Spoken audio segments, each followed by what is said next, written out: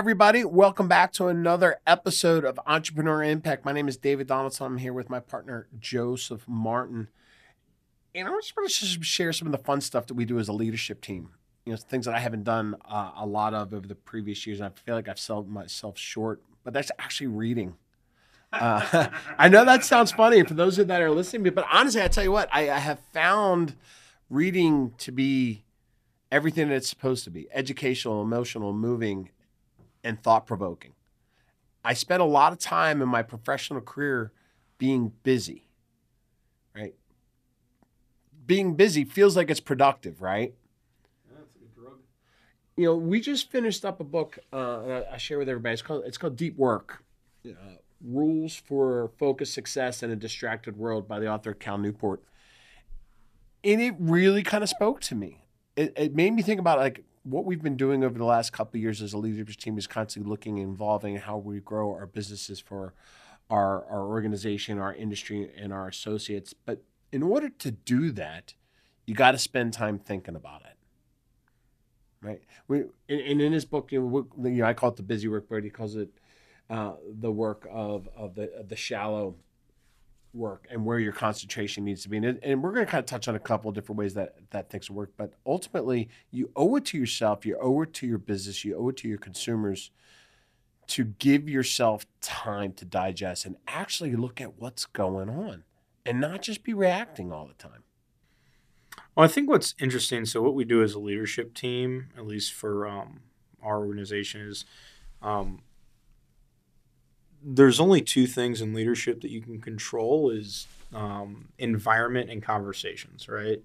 So if you think about that, it's that whole adage of bring a horse water but can't make him drink.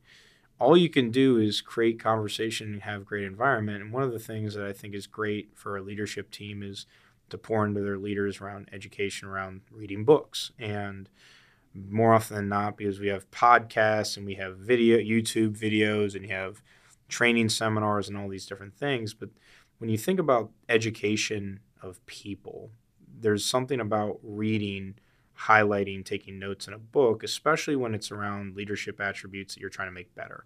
And I thought was interesting on this book called Deep Work, especially in an environment where we deal with we have the opportunity to be in real estate, that there's always you're in a service-based industry, so part of your value of the organization is response time and customer service. And then other times, recognizing that you've got to go build things, you have to think about strategy, you have to think about the next innovation of the industry, and that's something that's not shallow work. And what Dave, you brought up was this addiction to activity, right? That, if you think about our psychology, we're wired to be if I do this, I get that. Right? Yeah. That, hey, if I pick up an axe and I chop a tree, eventually the tree's going to fall down, right? There's direct impact of what I'm doing today.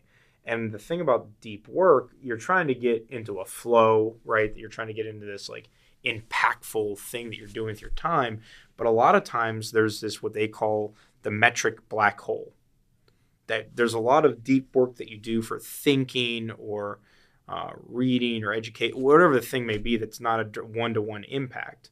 And what the book brings up is there is work that's done that's highly impactful, but it lacks the ability to have a metric around it, right? And because there's no metric, it's hard to say it's valuable to the organization, its bottom line. And I think more often than not, what the big aha that I had from this book was that if we see somebody constantly doing something, we immediately set the expectation that person is productive. And this book really gets you to think about what's shallow, what doesn't need to be done, what is on the outside looks like I'm busy and productive, when in fact it does jack diddly to the bottom line. So let's kind of break it down and let's talk about so what is deep work? Well, the way that Cal Newport kind of sums it up is a state of distraction-free concentration when your brain works at its maximum potential. Mm-hmm. And basically what we're telling you here is that you can't do that through multitasking, right? You actually have to give yourself time to separate and unplug from the day-to-day. Yeah. I mean, they bring up this topic. Yeah, and don't get me wrong, every one of these leadership books, you've probably heard the concept, but I think they all frame it and they deliver it in different ways. what was cool about this book is it brought up the idea that multitasking has to do with this, what do they call it, residue? They call it thought residue. I think it's thought residue. Sounds about right. And what happens is that if you don't finish a topic or you don't finish a project, you go to the next thing, your brain's still thinking about the thing that you didn't finish. Right. So, So I actually love that thought, because here's how I kind of spin this off to people. I go, are you up at night and can't sleep? Mm-hmm. That's what really kind of jumped off the page. When I don't end my day, when I don't wrap up my thought and complete what was the most important thing for that particular day, it keeps me up. Yeah, and I think the other part, right, when you read that is that, one, you got to finish stuff. And the book has been great as far as conceptual and then tactical, because those of you that, like, keep up at night, they actually have a ritual in there about how to shut down. Right. And it was fascinating to me because I do some of it, but not all of it, is that you write down all the things that you got to get done, right? Then you write down the plan, right? Then you look at your calendar ahead to figure out when you could execute it. And then once you figure out tasks, plan, time, you then say, I'm done for the day, right? And if you set that ritual every day for, say it's a 66-day challenge or whatever it may be to form a habit, it's actually a way to shut down, because what happens, they go into the psychological piece of it, is that your unconscious mind actually will put pieces of information together that aren't necessarily tied to each other, and you need that downtime to fully. Now, this isn't like, simple items that you're trying to get done, like hard, deep work, oddly enough, the book, that you need time to process. And I thought that was a really good. No, it was. And a lot of this has to do with scheduling, right? It's funny how you can kind of break all this down, and we look at what we do, and a lot of the different conversations we have so much to do with scheduling and organization and planning, right? Now, look, Gary Keller says, when you're booking your calendar year out in advance, plan vacations, right? But at the same time, what are vacations? Vacations are downtime. Family first, right? But then also time, are you planning time for you to think through the business, right? Now, we're not saying, hey, you need to go out into the woods, lock yourself in a cabin, okay, and become a recluse and disappear and reinvigorate the world with your thoughts that you come out of here. But you can actually get to a smaller level each day and spend valuable time each day, half hour, 30 minutes, an hour, completely disengaged from the shallow work, which we're going to call social media here, right? Social media is that time suck where people are on their phones when they don't know what to do. Where if they finish something early, the first thing they do is they pick up their phone. They catch up on their TikToks and their Instagram and their Facebook. Mm-hmm. What you doing there, Joe? Multitasking. And emails, right? Yeah. So it's so easy to get away from what we know we need to do.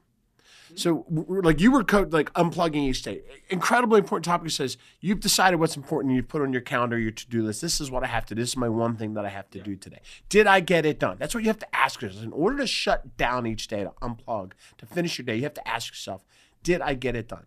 You may have woke up this morning and decided that whatever the most important thing was, but then the day happened, right? Mike Tyson says you don't know what your day's going to look like till you get punched in the mouth, right? Because that happens on a Monday morning. Correct. So therefore, that priority has radically changed. But did you do enough, or did you schedule time in your calendar to readdress, to put your mind at ease, to put your mind, your subconscious at ease, to going, I didn't get it done because there was something more important of a vital need that showed its head today. However, this was deemed important today, so I have to find that as priority time to go ahead and do it again somewhere else on my calendar. If you haven't done that, then that residue is going to keep you up at the end of the night. Yeah, and it gave some really good thoughts around like the things that we think are important and like our clients. Yeah. You say, oh, we have to be responding within an hour, and most people like the expectation is not that, and that you are able to actually provide better value to your client by working on something that has more impact to their experience than the response time. And they also talk about in a world of saying that I accomplished something. Like I'm big on this right now with a lot of the teams that I'm leading, is that like, stop doing the checklist. The checklist is just a checklist. If you don't understand why you're doing it, it doesn't matter, right? Guilty. And that and like you can't blame anybody for it's like what we're raised in, right? It's a sense of accomplishment to a degree, right? Yeah, it's saying, well, I got my email done today. Yeah. Well, that didn't do jack diddly to my bottom line. Great, you answered a bunch of emails, but like, and it's also path of least resistance. So like, it's thinking, well, this thing's really hard and it's overcomplicated, and I don't have a plan for it. So let me grab my phone and shoot off some emails to say I was productive, that I earned my paycheck, right? And I think that also. What was really cool about deep work and like change or that they brought up was you had to have dedicated time for a specific activity that had a measurable outcome so you could get feedback on. So they call it deliberate practice, right? That if you want to change a behavior or you want to impact something in your business, you have to have deliberate practice in a time frame that has raw feedback about whether or not it got done so that you actually get like, it's kind of like the best way to explain this is take riding a bike, right? There's deliberate time. You know exactly whether or not you fell off the bike, right? And there's repercussions for it, and you're getting deliberate practice. Because if you fall off the bike, you're going to scrape your knee. And you probably don't want to scrape your knee all that much, right? So hence, there's real pressure to perform so you don't scrape your knee. But there's never a painful, like, bodily thing that happens to you in business, right? So instead of having deliberate practice on scripting or cold calling or whatever the thing may be with live feedback on how to get better, we don't typically train our people that way. Hence, and because left to our own devices, that sounds painful. I'm going to go respond to some email to say that like I earned my paycheck, right? So I think like when you think about deep work, it's setting up an environment that says I'm going to have deliberate practice on something that's beneficial to the business that I know that I'm not great at right now. And I need to work on that thing because that's actually what's going to make me better in the organization. And I think they've got some rituals and stuff like that you can put in. But like that's inevitably what deep work is what's the deliberate practice to get really good at something. Because in a world where everyone thinks it's instant gratification and like overnight successes, that's actually not how like true change and trajectory accomplishments happen. And you have to budget and allow for growth and time in deep work too, right? You can't just all of a sudden say, hey, I'm going to go shut down for 3 days and I'm going to have this huge epiphany come out on the other side of this, right? Yeah. That's just not real. But there's a lot of ways that you look at how your day goes. So go back to calendar structure, right? How did you budget your day? Now, you do have to do the shallow work. You do have to respond to email. You do have to make phone calls. You do have to do, but you don't need to keep your calendar or your email up on your screen 24/7. You could turn off your phone notifications and pick that up 3 times a day instead of every 10 minutes, right? Those things are all real, but yet we give into that on a regular basis, right? You time block your schedule in such a way that you give credence to the most important things, right? And I think the thing that they referenced was like, hey, build more time than you think you need, right? And then maybe even build more time as to responding to his emails. But then when the other thing takes more time, when you're taking time away from the shallow work. You're not taking away from other deliberate, purposeful work. Yeah, and I think the piece you're bringing up there is don't use deep work as an excuse to go on vacation, right? Yeah. They have 5. They brought up 5 ways of deep work. Now, some of these are unrealistic based on your environment. They talk one. It's I forget what the first way to do it is like you literally shut down completely from the entire outside world. Like no email, no phone. They gave some great examples of it, but you are literally completely isolated to only do that work. Now, the challenge with that one is that really realistic in most of our lives? And number 2 is how do you get the accountability and feedback of the work progress that you're doing, right? That's one way if you're really passionate you could do. Another way they talked about is that you go in cycles, meaning you do, they brought up a professor would, first semester, they would be doing all of their teaching, and then second semester would be all of their research, right? Research in their papers, right? So you break up large chunks of activity and then the other thing, right? Then they've got another one, the third way that they talked about how do you plug deep work into your calendar was the third way was you do it based on time, meaning that, hey, I know that my I will never be interrupted from 5:30 a.m. to 7:30 a.m., right? Because then I got to go to my work, which I got to be out the door by 7:30 or whatever the thing may be. But they had a ritual of always for 2 hours that day, or every day for 2 hours in that thing. So you create that calendar schedule, right? And then the next one was ad hocly. They talk about like journalism, where like when the thing just hits you, you run with it, which is very challenging to do because there's not a whole lot of like, you have some really strong willpower on that one. And then they've got the other one where you literally just wake up every day and you figure out where you can plug the time in, right? I think the third option is probably the best, where you just anchor 2 hours a day where you're dedicated to that. They also bring up, just for everybody listening for some structure as well, is that when you're first doing it, like if you're kind of an apprentice, if you will, or an amateur, you probably can only mentally withstand to be in a pattern of deep work for about an hour. Yeah, I was going to say it's about an hour. Yeah. So your mind's just going to wander on. Yeah. And then the people that are experts, and by experts are like self-aware, they've been doing it for a while, they've done a lot of self-improvement. The max capacity of like a deep work state of like actual like functioning is about 4 hours. You know, it's a funny thing. What I kept coming back to, and when I look at these topics or the deep think of where you're spending your time, but it's not just, okay, what am I going to think about? But we've got a lot of these tools at our disposal. But it's budgeting the time to utilize the tools is where your deep work could actually take place, right? So we talk about, hey, what if we're like, whether it's a Friday or a Sunday, and you do your 411 for the next week, right? You're spending deliberate time in doing that. And at the end of each month, you're spending an hour and a half thinking about what's my one thing for this month that's going to break down into my 411. And then every October when we do a business planning clinic, we got to think through, okay, what's going to happen this year? What are my goals? Right? Not just your business strategy goals, but what are your personal goals? And you have to spend a lot of self-aware time to understand what's going on in your world that's going to allow you to achieve those goals. And those things take time. If you just go, oh, crud, it's Monday morning, it's 7 o'clock, I got the kids screaming and yelling at the door, and I've got my 8:15 call and I have to present my 411 for the week. Correct. You're not accomplishing anything. No, you're not. And I think the thing that kind of I've always believed this, and I think it comes true in this book, is they bring up embrace like the boring, embrace the structure, because it's forming the habit, right? That if you think about it, more often than not, we don't hit our goal, not because we didn't want to or we strategically sabotage ourselves, but it really has to do with the fact of a lack of a plan.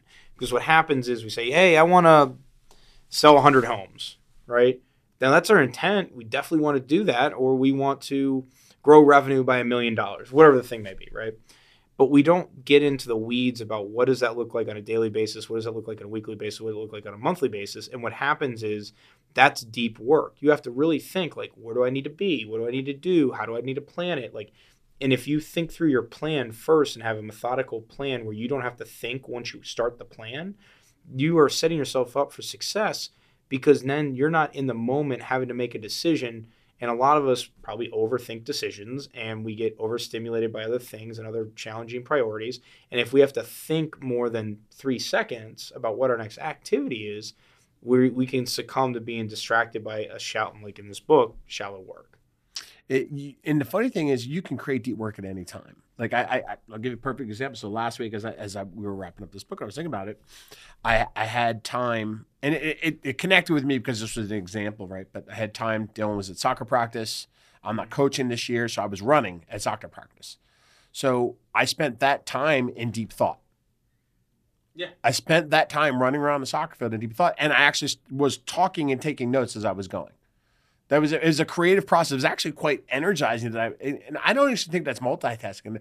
That was time for me, where I was actually to kind of sit there, move around, but thinking and taking notes as my mind was going in different directions around the thought processes for work. And I wasn't distracted by social media. I wasn't sitting down watching television. I wasn't enjoying the quiet of the kids not being around. I was being purposeful and taking care of myself and allowing myself time to actually think. Mm-hmm. It's an amazing thing when you can actually think, right? Yeah. But I just thought it was a great topic for our podcast today, just because when you think about all the different priorities, and I got to do this, I got to do that, and especially as an entrepreneur, you're always looking for opportunity. You're always looking for the next thing, and what could make the business better, and you're constantly juggling different priorities, from revenue to people to capital to expenses to multi-year trends to follow up with this thing or that thing. You have all these things that take your time. And yeah, I thought the deep Deep Work book did a fantastic job of giving background about why we do what we do, how we're structured, how we're wired, and gave really a great read on the clarity of how do you constantly juggle the urgent but not important activities versus the important, not urgent activities. And when I really think about deep work and impact and focus, flow, whatever you want to call it, it's being able to strategically identify the important, not urgent activities, putting them into a structured way to accomplish them so you become better at those tasks and actually over time build towards what's necessary and what's best for the business, as opposed to these non-important yet urgent activities that constantly come at us that are really shallow in concept, but they make us feel like we're accomplishing something, when in fact we need to embrace the delayed gratification of deep work, which is actually important, not urgent activities. Look, this is deep thought. See what I did there? Deep thought for deep work today.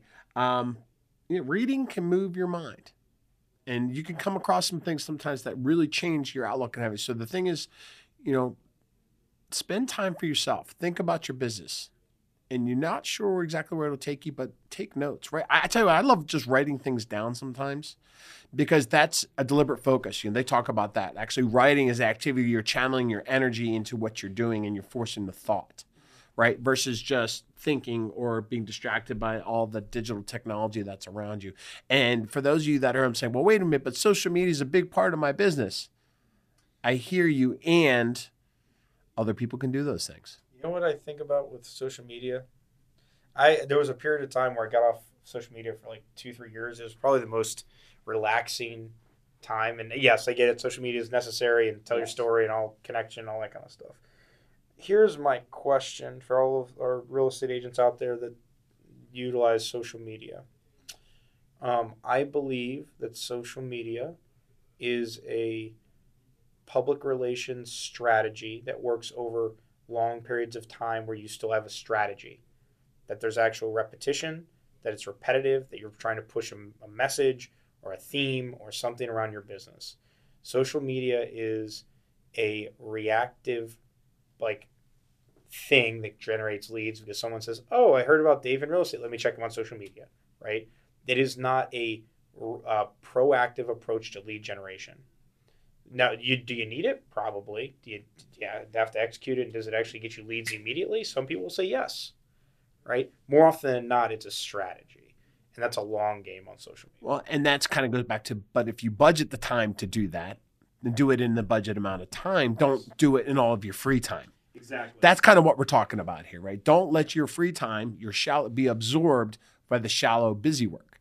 Just, social media is important to you? Yes, we understand that. Tell your stories. Be strategic around it and budget the time to do it. Yeah.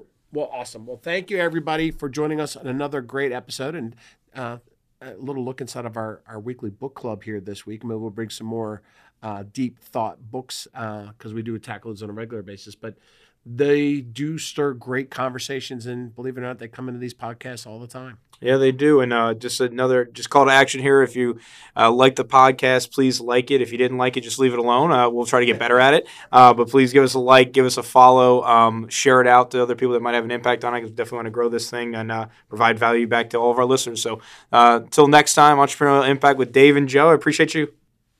Have a great day, everybody.